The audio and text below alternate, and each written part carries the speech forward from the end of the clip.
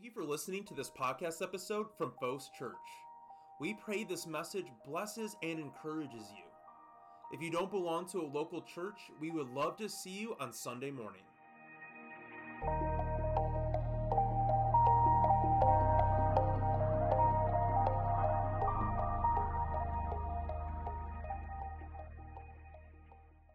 Well, good morning, church. How are we today? I am so thankful to be able to see each and every one of you here this morning. 2 weeks in a row of me. You might be wondering, man, who signed off on this? Like, why is this guy up here again? Yes, 2 weeks in a row. And for those who are new or visiting, my name is Justin Whitcomb, and I'm one of the pastors here at Fos Church. This week, we will be continuing on in our series through the book of Ephesians that we have titled, Worthy of the Call. And if you were unable to join us last week, we looked at Ephesians chapter 2, verses 11 through 22, in which we see Paul continue his exaltation of God through the work of Christ. Paul shines a light on a new reality that Jesus has ushered in for us. Paul shows that outside of Christ, there are many differences that separate us, that cause division in the world. I mean, you can simply turn on the TV this morning and see that that's true for us today. Whether it's race or gender or social class, the world is completely divided. And that's what Paul showed us in the text last week, is that that's what sin does. Sin divides. Paul emphasized that that division was also at that time amongst the worshipers of God. We see that Jews and Gentiles were not only separated by the covenant promises, they weren't partakers in the same promises. The Gentiles had none and the Jews had the promises, but they were also separated by a literal wall, a divider within the temple. There was the court of the Gentiles and the temple proper in which the Jews could enter. And so what we see is that Paul has destroyed this division that separates people. Christ has eliminated it.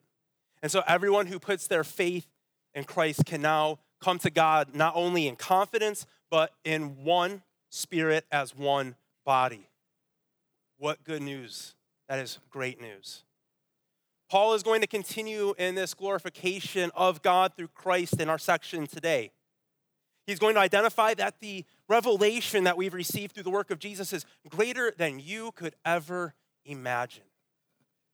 But before we get into our text today, I'd like to share a story with you. It's actually a short story by an author named Philip Dick called The Adjustment Team. You may have seen the movie that was based off this book called The Adjustment Bureau. And this story takes place in New York City and follows a man named Ed Fletcher. Now, Ed works for a major insurance company in New York City. And one day in this building he works in, he comes across this odd door. And by accessing this door and accessing this remote part of the roof of this building, he comes across a group of men who are affecting the lives of the people in the city. They're controlling and manipulating their every move. The group of guys is part of an organization called the Adjustment Team. Ed discovers that the reason for this group's existence is to ensure that all people come in line with the plan. Now, while the basis of this story in particular is meant to actually undermine the idea of predetermined events, it does show us something else that's applicable for us today. Because in one moment, an event so small that could be easily dismissed, an insignificant moment potentially to those who are witnessing it, a moment like opening a door can reveal something so much greater is happening. And that's what Paul is showing us today in our text, that the world might dismiss Jesus. The world may try to make it seem like the work of Jesus is insignificant, that this Jewish rabbi 2,000 years ago died on a cross. He was defeated by his enemies. But in fact, the work of Jesus reveals the great and eternal plan that God has been working out. Paul is going to show us that the work of Jesus is everything. The world hasn't seen it, but Paul is going to show that the revelation of Christ's work is greater than we can imagine. And so our text this morning gives us two ways to see how no greater love has been revealed than God's love for us in Christ. Look back with me at verse 1. For this reason, I, Paul, a prisoner of Christ Jesus, on behalf of you Gentiles, assuming that you have heard of the stewardship of God's grace that was given to me for you, how the mystery was made known to me by revelation, as I have written briefly. When you read this, you can perceive my insight into the mystery of Christ, which was not made known to the sons of men in other generations, as it has been now revealed to his holy apostles and prophets by the Spirit. This mystery is that the Gentiles are fellow heirs, members of the same body, and partakers of the promise in Christ Jesus through the gospel. Of this gospel, I was made a minister according to the gift of God's grace, which was given me by the working of his power. The first way in which we see that there is no greater love that has been revealed than God's love for us in Christ is that the mystery of the gospel shows our great need for God's love. And so in order for us to be able to understand the greatness of God's love, we must understand that there is a great need for God's love. And Paul begins by identifying that the work he has committed to has resulted in him becoming a prisoner of Christ Jesus. Paul doesn't state which prison he is in or what people he's being subjected to. He states that he's a prisoner of Christ Jesus. He recognizes that the work that he's been called to is something that he is willfully submitting himself to. This is the work he has been called to. And this work is, though for Christ's glory, it is on behalf of the Gentiles. In verse 3, he is echoing the previous section. He's showing that now we all have access to God through one Spirit as one body. He says that he has briefly written about this already because both Jews and Gentiles were separate, but they were also separate from God, as we saw last week. But the dividing wall is down, and we are now one body in Christ. But however, in this section, Paul is going to build off this foundation he laid in the previous section. He's going to share the further implications of Christ's work. That is, not only are we now one body coming to God in one Spirit, but we now are all fellow heirs in Christ, that we all are receiving the same promises in Jesus. And this is so profound because there's this element of God's working that had been hidden from his creation. When we look at history and understand ancient cultures, we can see that there's always been this desire to reach out to something greater and be approved by it, to be loved by it. When studying ancient Egyptian empires, some of the earliest civilizations, we see evidence of this. It's clear that this civilization valued the afterlife. It was of great importance. Actually, one of the most basic principles in Egyptian culture in this time was maintaining ma'at. To do this, one had to live a just, ethical, and harmonious life. It involved following moral and ethical guidelines, such as truthfulness, generosity, and respect for others. Not only did it value living in a particular way, not only was that involved, but what happened after you were dead was also important. And what you would see is families offering sacrifices and doing rituals on behalf of those who were transitioning to the afterlife in order to find their loved one in good favor with the deities. And these offerings included food, drink, and incense at the tomb, as well as prayers and spells. And while Egypt gives us a clear example of how far ancient cultures lived, ancient cultures from the beginning of time, we also see other ancient cultures valuing the same thing, making the same attempts. The ancient Romans had a saying, "I give so that you may give." The ancient Greeks said, "The gods aid those who are brave."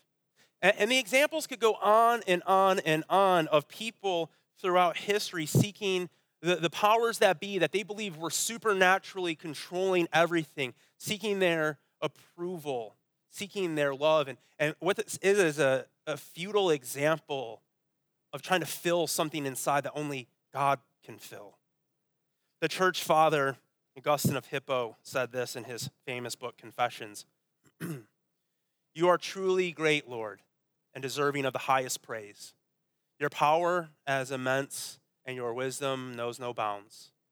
You invite humanity to offer their praise, even though we are but a tiny part of your creation.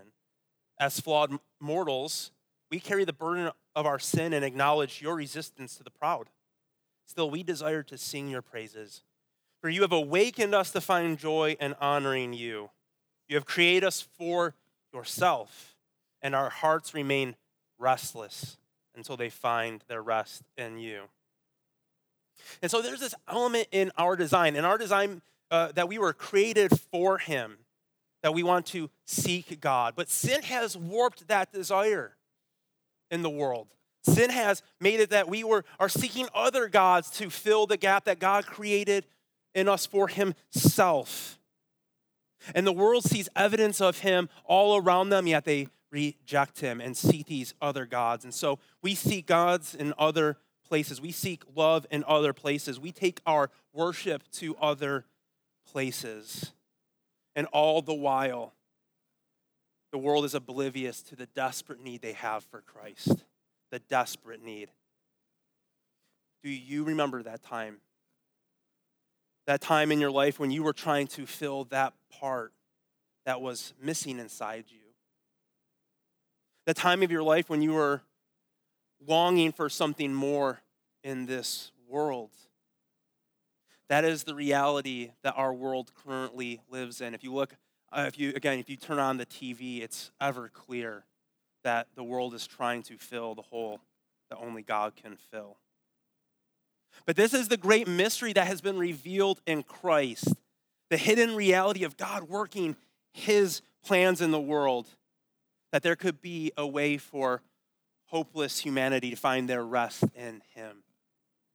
As Paul says in verse 6, Christ came to make all nations partakers in the promises of God. We are now all fellow heirs of those promises.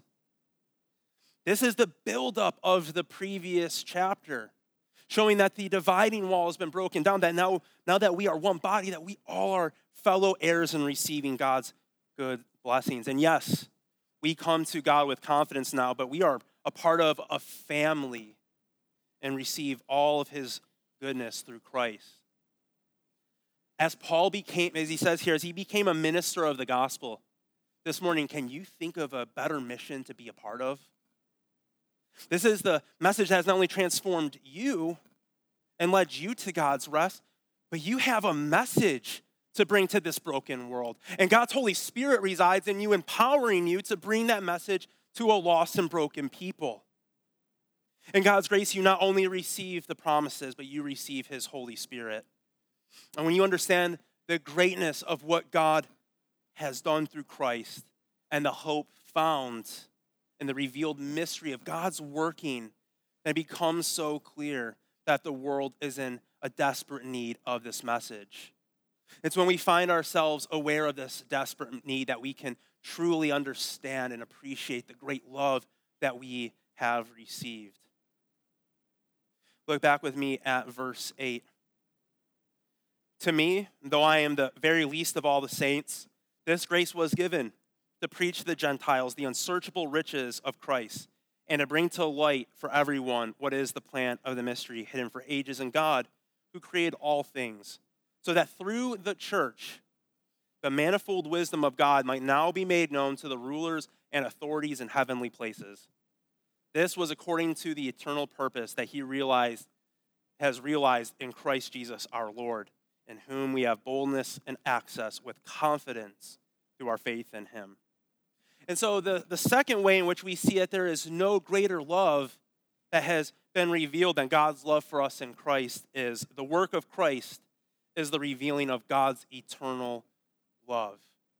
God's eternal love. And so Paul begins this next section by giving depth to the blessing that is found in Jesus. And he tells his audience that this was God's plan all along, to show his great love to the unworthy. He says that the riches of Christ are unsearchable. Now, when we look at the world as humans, we have a great ability to search, right? When we found the deepest place in the ocean, the Marianas Trench, which goes as deep as 124 miles. It's wild because that is deeper than some U.S. states are wide. And Mount Everest's peak is the highest altitude above sea level at 29,029 feet. And we have the ability to discover points in the universe that are 32 billion light years away. And yet you and I this morning are told that the depths of the blessings we have in Christ are unsearchable. We have the ability to search out all of creation, but God's word tells us that we cannot search the depths of the riches and love that we have in Jesus. I mean, if that doesn't pump you up this morning, I want you to check your pulse. Make sure that you are alive right now, because if that doesn't make you want to jump up and down and think that God loves me so much that I could never even fathom his love, there's truly no other greater love to know. The riches of Christ are unsearchable. And God has given us a love that's so great that we can't comprehend it. But pay attention to this next part. Paul says that the wisdom of God and pouring out his love for sinners is made visible in the church. He says that he uses the church to show his wisdom to the nations. Now you might be thinking, looking at this group in this room, is it just because he saves the wisest people? I mean, it's a pretty wise group of people in this room, right? No, that is, you might think that sometimes that there's something about us, but the reality is that it's in spite of us that we see God's wisdom shown through the church. This is rooted in the reality we've seen Paul give us in this previous section, that what Christ has done to bring us into one body. If you look around this morning at people, you're going to see people who look like you, but you're going to see people also who don't look like you. You're going to see people from different backgrounds and social levels, different ages, all sorts of differences. And what the gospel shows us, what the good news of Jesus shows, is that anything that divides us in this world, the things that we see on the television that would keep us separate, that at times seeps into the church, that God has broken down that wall. He has broken down the wall of division. That we come in together here with one spirit as one body. And as we do this and we show a brotherly love in Christ to one another, we display the wisdom of God to the nations. We show the powers above that there isn't anything that you can propagate towards us that's going to separate us, because that's my brother or sister in Jesus Christ. And that is our unity, and that is our bond, and that is the great work of the gospel. That is the wisdom that God shows through his people. This world is divided and at odds with one another. You can't help but see news stories of people hating each other for their differences. But we get to come into this place and form a community that loves each other despite differences, because our greatest unifying thing is that we have experienced the love of Jesus. So show that love of Jesus to one another today. Love each other as Christ loved you, and doing so, showing the wisdom of God to the nations. People will know us by our love. People will look at us and think, wow, they're so weird. I don't want people to think you're weird. I want people to think I'm weird. I don't want to be like the world. I don't want to be like, yeah, you're normal. You flip that guy off driving because he cuts you off, right? That's normal. Hating people is normal. No, I want to be weird. I want to be different for the sake of the gospel. Galatians 3:28 says, there is neither Jew nor Greek. There is neither slave nor free. There is no male and female. You are all one in Christ Jesus. The church shows God's wisdom through that unifying love of Christ. And as we take in this reality of God's infinitely great love to us through Jesus, be aware that you get to show that wisdom by expressing Christ-like love to one another, whether we're gathering here or gathering in our homes, gathering in public. And actually, Scripture sets that as an expectation for us, that our love for one another would be our testimony of him. That our love for one another would be our witness to the world that we have received Christ. Because the Apostle John says in 1 John 4, verses 7 through 11, beloved, let us love one another. For love is from God, and whoever loves has been born of God and knows God. Anyone who does not love does not know God, because God is love. In this, the love of God was made manifest among us, that God sent his only Son into the world so that we might live through him. In this is love, not that we have loved God, but that God has loved us and sent his Son to be the propitiation for our sins. Beloved, if God so loved us, let us love one another. Let us love one another. If the love of God is something you've experienced, and the love of God stirs your heart, and the love of God produces joy, let you love one another. Love your brother and sister. You might think they're weird. You might think you don't have anything in common with them. No, you have the greatest thing in common with them. You have been saved by the Lord Jesus Christ. You have his Spirit. This room needs to be marked by love for one another, that we might proclaim that we are disciples of Jesus Christ. And so if you are here and you've been transformed by the love of God, let it be your mission to joyfully express that love to one another. When we live in a community that loves one another in this way, despite our differences, we make a statement to the divided world. The love that we testify to is an eternal love. Paul says that in Jesus we see God's eternal purposes fulfilled. Now, if you're attending our foundations class, the idea of eternality is probably fresh in your mind. I feel like I should be able to point someone out here and be like, talk to me about God's eternality and what makes that special. We see that God's eternal purpose is to love us, to show love to the unworthy, is a plan that doesn't change. If eternality means that God doesn't have a beginning and God doesn't have an end and that he is forever one and the same, that means his eternal purposes have always been there. This isn't a plan B.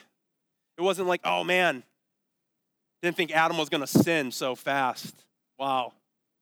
I better figure something else out right now. No, what we see here is that it was God's eternal purposes to pour out his riches in Christ on us, his eternal purposes. Rest assured in that. Go in confidence that our God is a God who plans to save.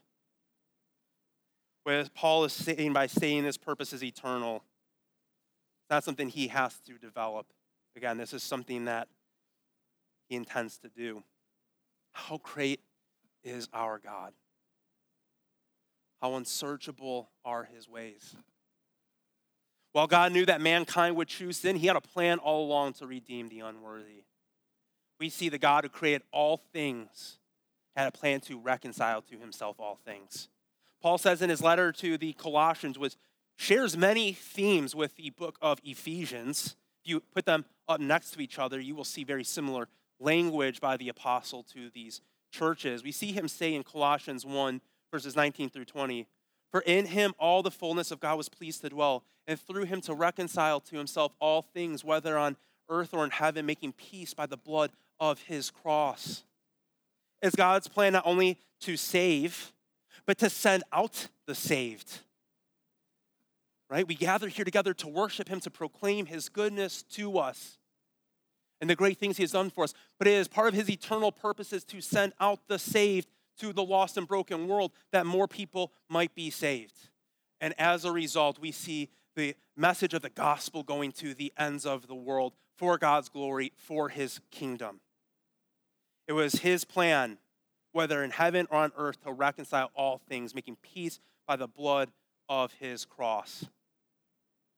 It is a love that is so deep in riches that we could never find the bottom.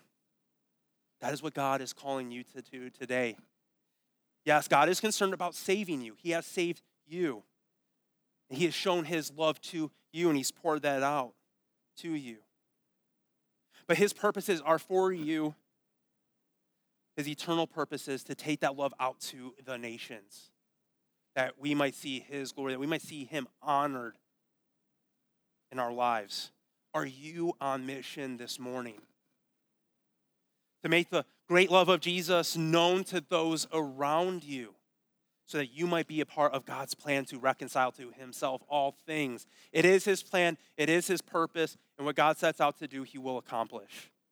Are you part of that this morning? We can't just sit in these walls, as Pastor Tyler said before, don't hide that light under a bushel. No, don't do it. got to let it shine. We have to go out of these walls and proclaim it to a broken world. That's why we do events like Trunk or Treat. It's not because I love Halloween so much. My son Judah likes to talk about how pumpkins and skeletons are pooky. He loves pooky things. But I don't love pooky things. And I don't particularly like Halloween. But our Trunk or Treat event is the opportunity to be a church on fire, drawing in lost people in a dark world. We see the great preacher Leonard Ravenhill saying, you don't have to tell people a church is on fire, they see it. Let's draw people in by the fire in this church, by showing the love of Jesus to one another. Let's draw them in. That's why we do things like Trunk or Treat, because we are a people on mission. And I believe that God's word tells us we are to take all things captive. Right? Let's take all things captive for the glory of Christ. The world says, no, we're going to use it for this purpose. No, we say we're going to use it for the glory of Jesus. We understand that those eternal purposes of God to show his great love to us. When we understand that, we fully understand that there is no greater love that the world can know. We have seen a great need for lost people to know this unsearchable, great love of Jesus. What are we going to do? In our final verse of this section, verse 13, Paul says this. So I ask you not to lose heart over what I am suffering for you, which is your glory. Has anybody in here ever had a conversation with a loved one, a coworker, a friend about Jesus that didn't go well, that was uncomfortable, felt pushy? Likely if you haven't, if this is going to become your mission this morning, you will. Because the world is lost and broken and it's dark. And the reality is that sinners do love to sin. That's a reality that Jesus Christ himself tells us. John 3:19 says, and this is the judgment. The judgment. The light has come into the world, Jesus. And people loved their darkness rather than the light because their works were evil. That's from the mouth of the Lord Jesus. But let Paul's words this morning stir up encouragement in you. Do not lose hope. Do not lose heart. There is no greater good than you could show someone. There is no greater love you could show someone than giving them the good news of the love of Jesus.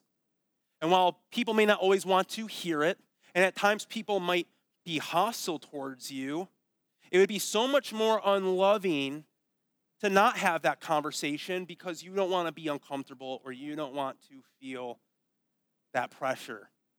The popular magician, I guess he's a magician, an atheist Penn Jillette from Penn and Teller said this about Christian evangelism. He said, if you genuinely believe that people who, and you said atheist, if you genuinely believe that people who don't share your faith are going to suffer for eternity, it is a moral obligation to save them, even if it might be perceived as pushy or offensive. I am positive that me and Mr. Gillette do not share a lot of the same convictions on religion. But I am certain that me and him agree on that. And it's not so much that I'm worried about the flames and the eternal damnation. I'm worried about souls being separated from Yahweh. I'm worried about people not knowing Jesus, being separated from him for all of eternity. We're not trying to scare the hell out of people. We're trying to put the love of Jesus in them. Right? Does that twist something in your heart? Does that stir something up to know that when you go out these doors and when you drive down the street and when you go to that gas station, when you go to that supermarket, that the people you're walking around who don't know Jesus are going to spend an eternity away from him? Good, Dawn. I'm glad. Because it should. And if it doesn't, there's a problem. And if we allow that to take the encouragement that we find in the eternal riches that we have poured on us through Jesus, and we take that and allow it to stir up our hearts, we shouldn't be okay with knowing that we have this message, that we are empowered by the Holy Spirit to take out to a broken world, to just sit there with a bushel over our lights. Let's take the bushels off this morning.